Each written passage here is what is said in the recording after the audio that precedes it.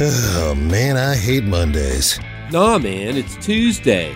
Wait. What day is it? You know what day it is. Tuesday. Bruise Day Tuesday. Oh, fuck yeah! It's time for Bruise Day Tuesday, brought to you by the Cellar and Six Pack Store. Here's Drez and Big Nate. So, I guess I was going to say, we're going to do a little mock cut. Okay, all right, yeah, live and loud. Here we go. It is Bruise Day Tuesday on location. As is tradition, we're out here at Floyd Fest for Floyd Fest 22, The Heartbeats. And, of course, I'm joined, like always, with Big Nate. And we have Brian on hand. Brian, well, I was always trying to remember, what's your official, title here? What's your... My official title is media director, but then I also work very closely with Sam Calhoun and Jessica doing the operations, and then also get to take my radio off for a couple hours and play music as Big Daddy Love. Oh, so I get to do a whole lot of stuff. It's fun. That's right, and of course we got, obviously we'll delve into the lineup and some of the more music aspects of Floyd Fest. There's a lot that go along with it, and of course one of the focuses that we're going to be looking at is the beer, which obviously these straight from the tap, I guess you would say. Well, first things first, what are you drinking? I am drinking the Deschutes. What was it? Hazy. Yes, I believe Fresh so. Squeeze? Fresh squeeze. Yep. That is right. So I will say, through quarantine, Fresh Squeeze became one of my 100% go-to beers. I was buying it almost in bulk and drinking it every day.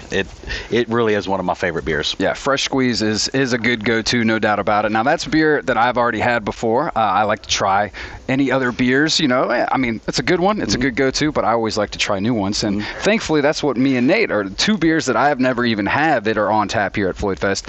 You have the Katharina Guava Sour. Katharina I think Guava. it's got the raspberry. I'm glad, because I was afraid you were going to put me on the spot. Like Brian was like, man, I don't know. I was just handed this. The beer guy handed them to me and told me which ones were which and stuff. And then I have in my cup, this is the King Crisp Pilsner, I believe, all from Deschutes. Good name, King Crisp. Good name. Yeah, that is a good name, and it is good and crisp. That's what you would want for a beer, and especially at a Floyd Fest, even just any festival environment where you got maybe some heat on.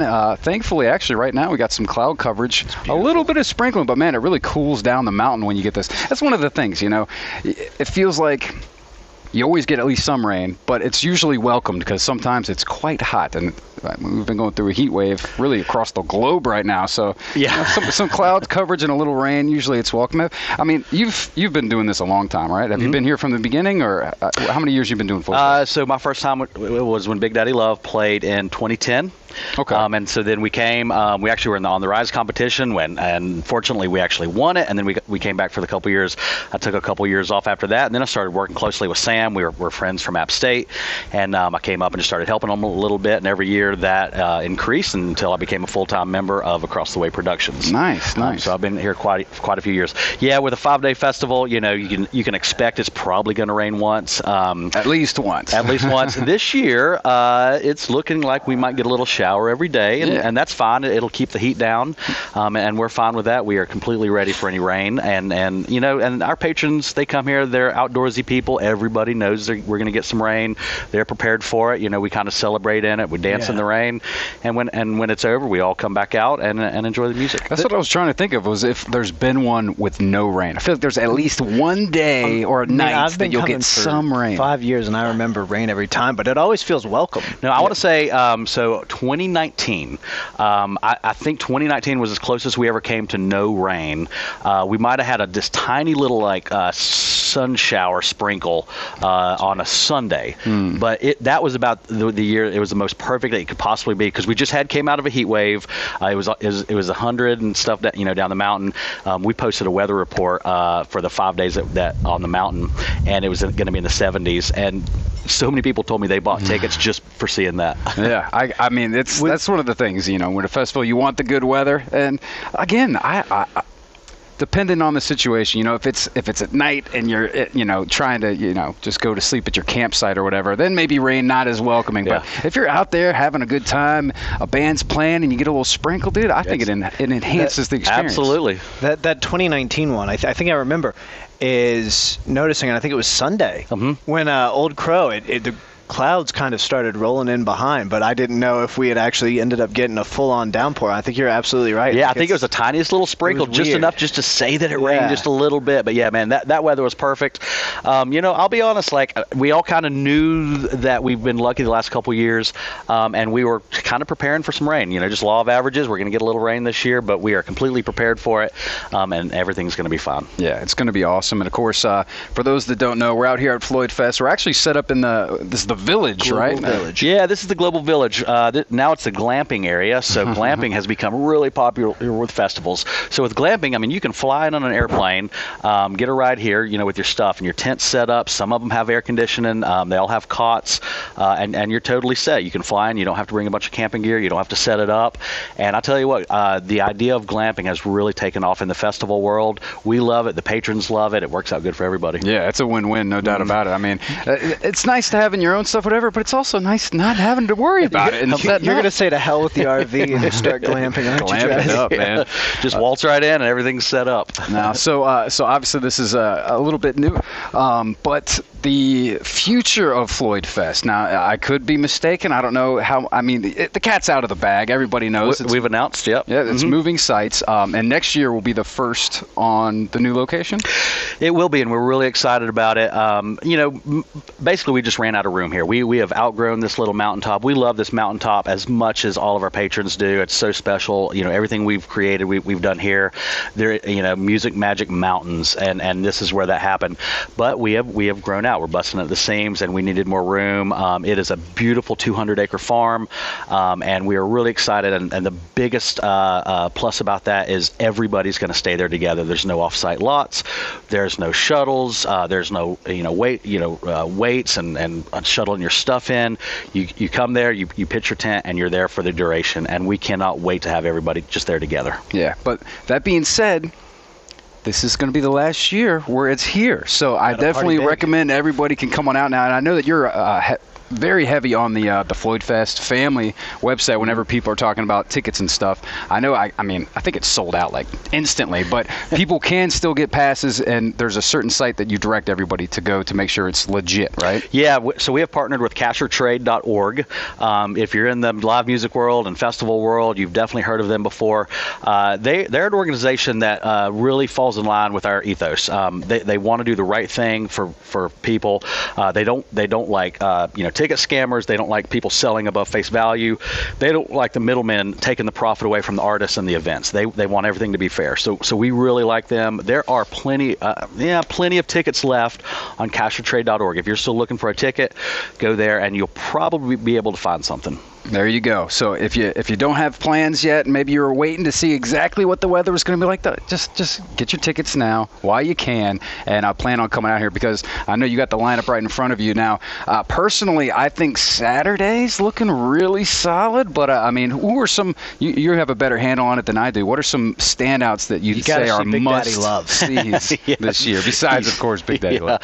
Well, so getting Turnpike Troubadours was a really big deal for us. They've taken a lot of years off. People weren't sure if they were going to come back. I think the lead singer, spent some time kind of getting sober, and he's just one of those great comeback stories, much like Jason Isbell. We love these stories. People, kind of, overcome their demons. They get their heads back straight, and they come out even stronger than they ever were, back then. And so getting them was a really big deal. We have a lot of people coming just for them. They just sold out several nights of Red Rocks. They are just red hot right now, so we're really excited about that. Ann Wilson of Heart, like holy crap, that one was a standout for me. Yeah, how often do you get to see her? So that's really special. Marcus King is killing it. I will say Melissa Etheridge puts on a great show. She was not really known in the festival world, in the Bluegrass Festival world, but trust me on this, you will be impressed with her show and you'll really enjoy it. And Floyd Fest is really good about getting the up and coming Maniacs, right when they're on the verge of breaking. It's almost like we sign them when they're almost ready to break national, and then by the time they get here, they've broken national. Yeah, that's happened a couple times. Oh, yeah. We're known for that. So Neil Francis. He is this funk soul guy. He's a young kid. He's 23. He just got sober, too. And so he's having a great career, and he's blowing up everywhere. Sierra Farrell, same thing. And then, of course, Floyd's own Morgan Wade, same story. She got sober. She was discovered here by Jason Isbell's guitar player, and he took her to Nashville. She made a record, and now she's one of the top country stars in the nation right now. So we're so happy to have her back. So we just have so many connections here to Floyd that we're so proud of, and a lot of girl power too. We love putting girl power up on the stage and featuring a very diverse lineup, because there's so many amazing women out there that deserve every bit of the exposure. What about you, Nate? Who are you stoked for? I mean, Old Crow's always one of my favorite bands to see live. They're so much fun, and kind of they do have ties to Virginia, particularly the Harrisonburg area, but we won't hold that against them. And always put on one hell of a show. Beyond that, Melissa Etheridge, I'm actually very stoked to see, because that was a big part of my childhood. My mom, for whatever reason, I mean, not for whatever reason, she's obviously an incredibly talented musician, but for whatever reason, it was always the song that, the album that I most associate with my mom was that one Melissa Etheridge album with Come to My Window. Yes, like always. On rotation. They're good songs, forever. Man. They're really great songs. I mean, there was a point where I was like, "Mom, do you have any other albums?" Yeah, but this one's really good. You're right. Yeah. Spin it again. No doubt about it. Well, I'm looking forward to whoever's going to be playing in the beer garden. My favorite stage, personally, because there's always some delicious beers, and I think this is a testament to it, man. The chute's coming out swinging.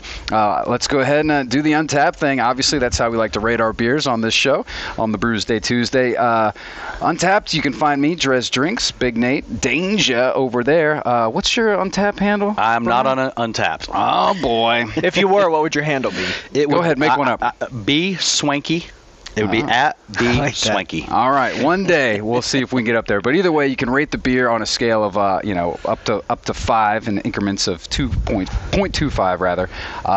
Your fresh squeeze, man. It probably tastes really good, because I know you guys have been working real hard out here getting ready for the festival. This is the first beer I've had to my lips in a couple days. It's hard to not even give it a 5, but I'll just say a 4.8. All right, yeah. Okay. That's an interesting score. What about you, Nate? How's your guava? I mean, I like the color of that beer. I mean, as you said before, you told me I was going to like this, and I don't know if it's just the vibe, everything going on, kind of this nice cool breeze, but this is...